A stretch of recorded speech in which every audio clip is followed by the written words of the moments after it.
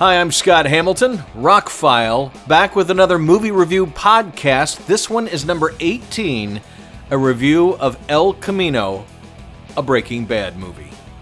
Or I guess it's a Breaking Bad movie. I'm a huge fan of Breaking Bad. It's one of the better TV shows of the last few years, or the last couple of decades, actually. I really enjoyed the character arcs, the plot developments, how it was filmed. The whole thing was just a quality production from beginning to end.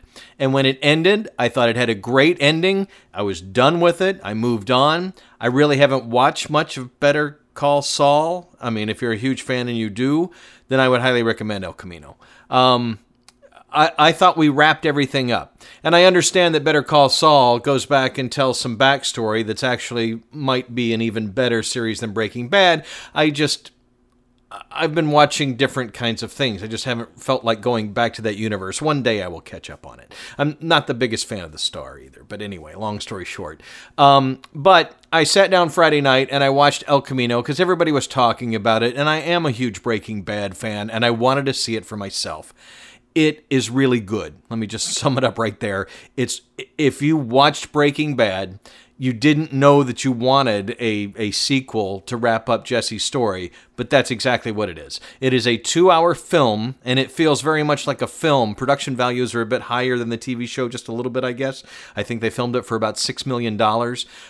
This was something they filmed in secret, by the way. Vince Gilligan wrote, produced, directed the thing. And he was, the key guy in Breaking Bad and Better Call Saul. And Aaron Paul produced the thing and stars in it. I can't say enough great things about Aaron Paul's performance. We saw him grow as an actor during the course of the years of Breaking Bad, from the sniveling, drug-addicted kid in the beginning to a wiser, still making wrong decisions, but a more mature character in the end. And this is even a bigger leap. Some incredible acting on his part. I've seen him in a few other things. Nothing touches this. I mean, it is truly a swan song for Aaron Paul. He could retire right now and go, I finished Jesse's story and I think you're really going to like it. My reviews are spoiler free, so I won't get into anything. We revisit some characters from both shows. It ties into Breaking Bad and Better Call Saul. It was great to see some of those characters. One of the tragic things is one of the characters we see in real life passed away on Friday, the day the movie was released. That's kind of, anyway, that kind of adds some heaviness to it. But overall, I did enjoy the movie. I kind of went into it expecting more, I guess because it had been built up so much by the reviews and whatever. But then when I go back and think about Breaking Bad, it kept the tone of Breaking Bad. It feels like an extension of the series that we never really knew we wanted. It closes out Jesse's story because at the end of the series, he's just driving off into the sunset. We don't really know what happens to him. We assume he got away, and there's more to the story, much more to the story.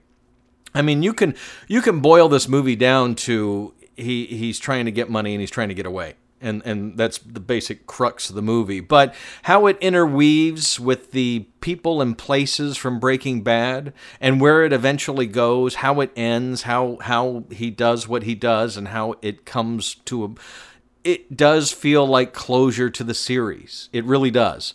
So, pretty short review here because to talk too much about it, I would have to get into spoilers. If you like Breaking Bad, you like Better Call Saul, you will like El Camino. Period. It's actually playing in some theaters. If you want to go see it theatrically, they will eventually show it on AMC television, I understand. There you go, because Breaking Bad was originally on AMC and Better Call Saul.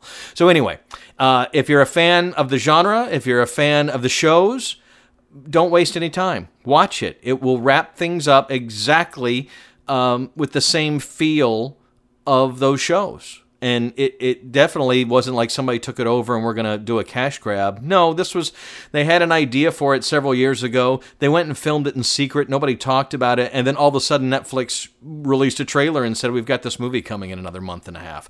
And that was kind of how it went. So no hype. They go, here's a Breaking Bad movie. And that's kind of how the movie presents itself. No hype. Here's the story of Jesse. Here's what happened after and there's some flashbacks in it. Some people have complained there's maybe too many flashbacks. I would say 80 to 90% of the flashbacks are important. There was a couple that were just like, okay, well, I mean, I didn't have to see that, but I'm kind of glad I did because it was another beat for the character to hang on there, something else to feed into where this movie eventually goes. So, El Camino, for fans, I'd give it a 4.5 out of 5. If you're not a fan, if you thought Breaking Bad was okay, and I really don't know anybody like that, it's probably a 3.5, maybe a 4. But like I said, if you're a fan of Better Call Saul and you're a fan of Breaking Bad, you will like the wrap-up to Jesse's story. El Camino, it's playing on Netflix, it's playing in theaters, it will eventually be on AMC, so you can stream it, but I would do it sooner than later because there's going to be spoilers everywhere after this weekend. That's my review of it. I hope you enjoy it. If you don't, well, let me know. Put it in the comments. Not everybody is a huge fan of it. I had a friend on Facebook put, well, this was kind of boring and didn't really add to my experience. And that was almost my original take of it. When it was over, I was like, okay, well, I'm glad what happened, but, but the more I thought about it this weekend, I thought I do need to do a review because it was better than my first impression, and it did flow like the show, and it was a logical conclusion to the story of Breaking Bad. There you go. I'm Scott Hamilton, Rockfile. My website is therockfile.com. That has links to my radio stations, my online store.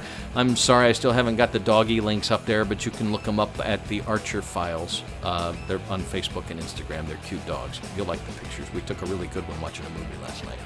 And so anyway, thanks for listening to this podcast. Really appreciate your support. Share, subscribe, let everybody know that, hey, this Rockfile guy is starting to put out a lot of podcasts. Thank you for listening.